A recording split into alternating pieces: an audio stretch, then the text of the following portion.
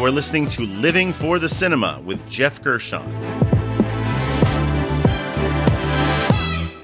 I am a cinema enthusiast of all genres, here to discuss with you one film every episode. The good, the bad, and the ugly of what makes each film unique. And just as a warning, these films might be in theaters now, or they may be from 10, 20, 30 years ago. But regardless, there's a strong possibility that I will be revealing spoilers. I might give away the plot or the ending in this review, so just be warned.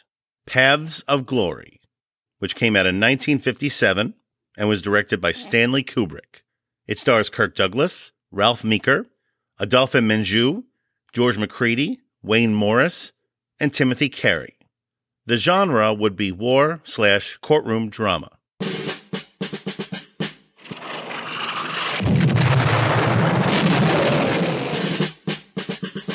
Colonel, your regiment is going to take the anthill tomorrow. It's the key to the whole German position in this sector. More than half my men will be killed. Yes, it's a terrible price to pay, Colonel. But we will have the anthill.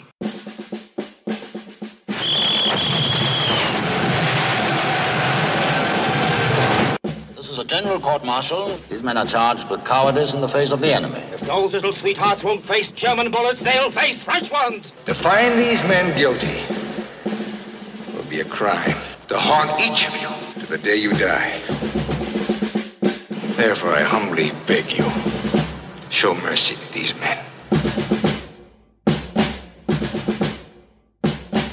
This was a first-time watch for me, as the furthest back I had gone into Stanley Kubrick's filmography had been Spartacus.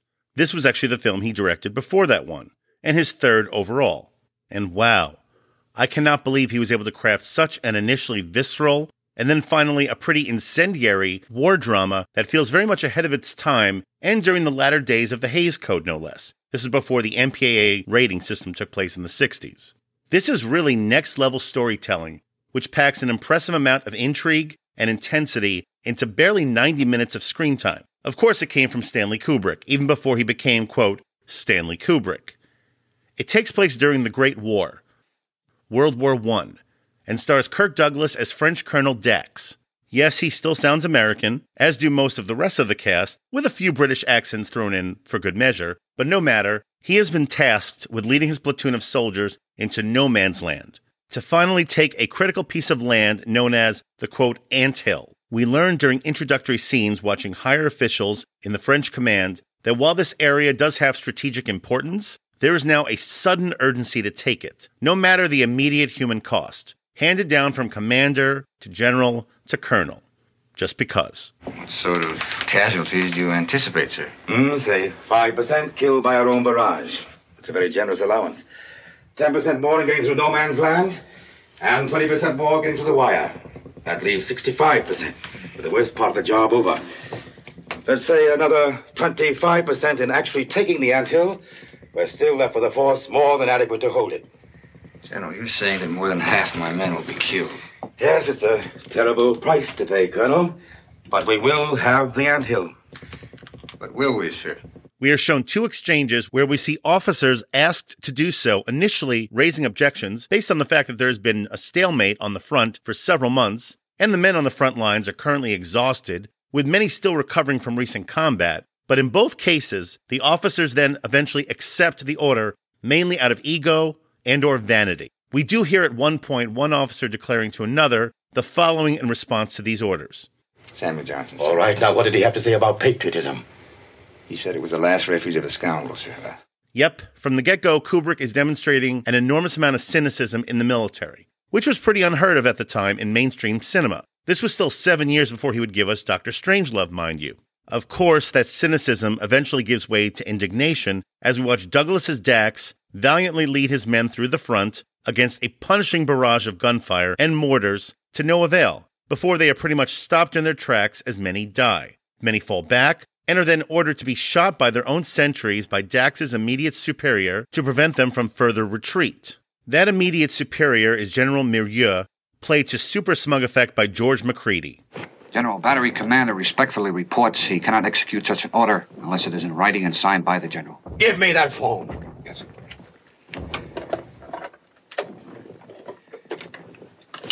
General Miro speaking. Battery commander speaking, sir. The troops are mutinying, refusing to advance.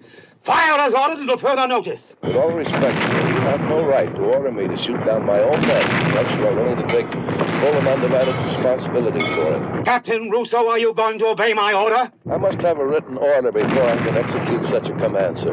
Supposing you're killed, then where will I be? You'll be in front of a firing squad tomorrow morning, that's where you'll be. Hand over your command and report yourself under arrest to my headquarters. Now, of course, those orders to shoot their own are not carried out, but the damage has already been done. Hundreds of men have died, and they have failed to take their prized anthill, to the extreme anger of Murat, who then orders several of them to be executed for, quote, cowardice in the face of the enemy. A few men are selected for execution, and Dax has taken it upon himself to defend them against these charges, as he was an attorney before the war. And from there, the film becomes a very compelling courtroom drama, and Douglas pretty much shines in those scenes as well. The attack yesterday morning is no stain on the honor of France. And certainly no disgrace to the fighting men of this nation. But this court-martial is such a stain and such a disgrace. The case made against these men is a mockery of all human justice. Gentlemen of the court, to find these men guilty would be a crime to haunt each of you to the day you die. I can't believe that the noblest impulse in man, his compassion for another, can be completely dead here. Therefore, I humbly beg you, show mercy to these men. He does get to do a couple of monologues for sure, but it never gets histrionic. It doesn't need to. This film does an expert job of showing as opposed to telling. We see the faces of those accused and how utterly terrified they are. Each performance feels pretty natural, especially Timothy Carey playing Private Farrell, who is extremely tall but with a hollowed-out face. He's playing a soldier who was selected as one of the scapegoats to be executed because he was deemed socially undesirable, which was obviously an old-school euphemism for something I can't be quite 100% sure of, but we get the idea. The look of being battered down is all there is in his face. Now, up until this point, I have maybe revealed the first 35 to 40 minutes of the story, and I won't go further except to say that the film moves efficiently, the tension never lets up, and it all ends on a sobering note, though not from where you would expect. And that brings us to the categories. The first category is the best needle drop. This is the best song cue or piece of score used throughout the runtime of the film, because music is essential to film.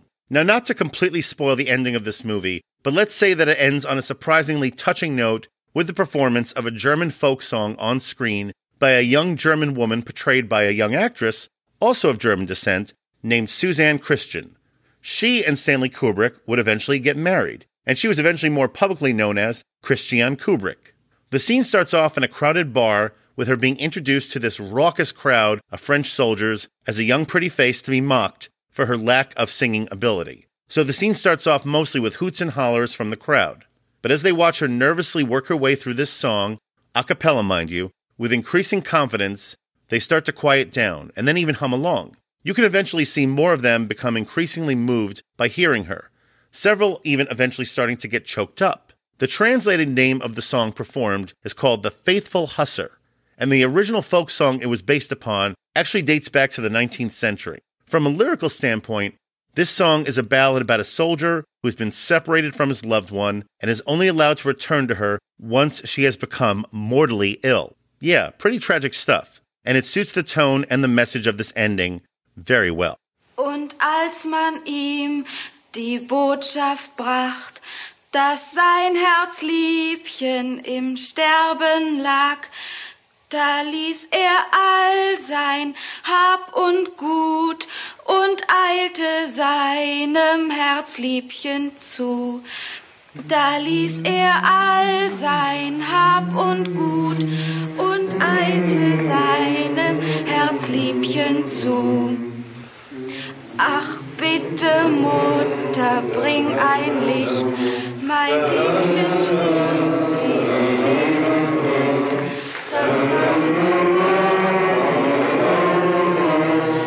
And that brings us to the next category, The next category would be wasted talent. This is the most underutilized talent involved with the film. To be perfectly honest, this film goes so far back that I'm just not aware of any talent in front of nor behind the camera who seems to be wasted.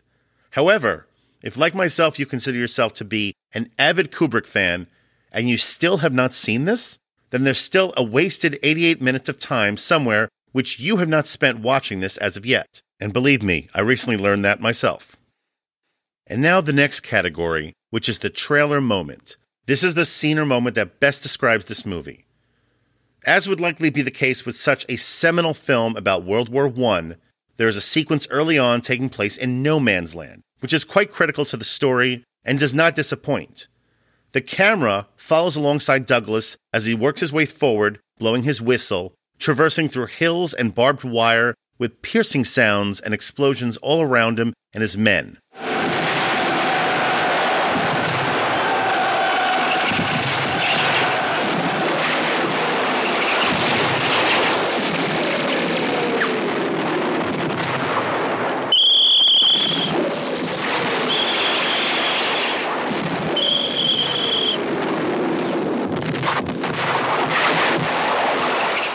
Now, this is not all just one continuous shot. There clearly were not any cameras around at the time which could pull off such a thing, but it sure does feel like it at times, as it's really hard to see any cuts in the action.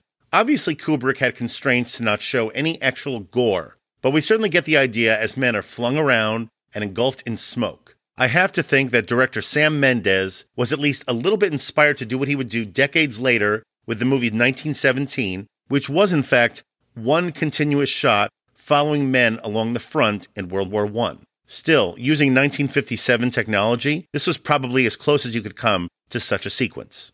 And now the final category, and that would be MVP, the person or people who are most responsible for the success of this film. To refer to his filmography over 40 years as, quote, groundbreaking would even be an understatement for Stanley Kubrick. But here's one thing that this film has over most other films that he would eventually direct. This is a story that genuinely wears its heart on its sleeve. There's emotion on the screen coming from its characters and the way that they are presented to us. Now, to be fair, pointing out the general coldness of Kubrick's films from Dr. Strangelove onwards, that has been a fairly common criticism. Well, you can't always consider it a real criticism, as that does seem to be his intention much of the time, especially with films like 2001 or A Clockwork Orange, where he seems to be viewing his characters from a somewhat remote, more objective perspective. For those films, that approach really works. But for this one, we really do see things more from the compassionate perspective of Douglas's Colonel Dax. This particular type of war story would just not work otherwise. Beyond that, the film just has a very crisp look and is briskly paced. It often feels quite modern for a film that is more than 60 years old. The tone of it, we had seen other anti-war films, but made it even more shocking was the nature of the way it was shot. As is most likely the case with pretty much every film that he has directed since this one, including Spartacus, the MVP is obviously Kubrick, who left us back in 1999 and remains one of the greatest directors of all time. Stanley started conceptually at all of his movies, from my point of view, with large primary colored brushstrokes. And he would just beat out these concepts that were, pretty obvious. When you look at Paths of Glory, every sequence hammers its points home, but within every sequence, the filmmaking is delicate and subtle and gentle almost. My rating for Paths of Glory would be 5 stars out of 5.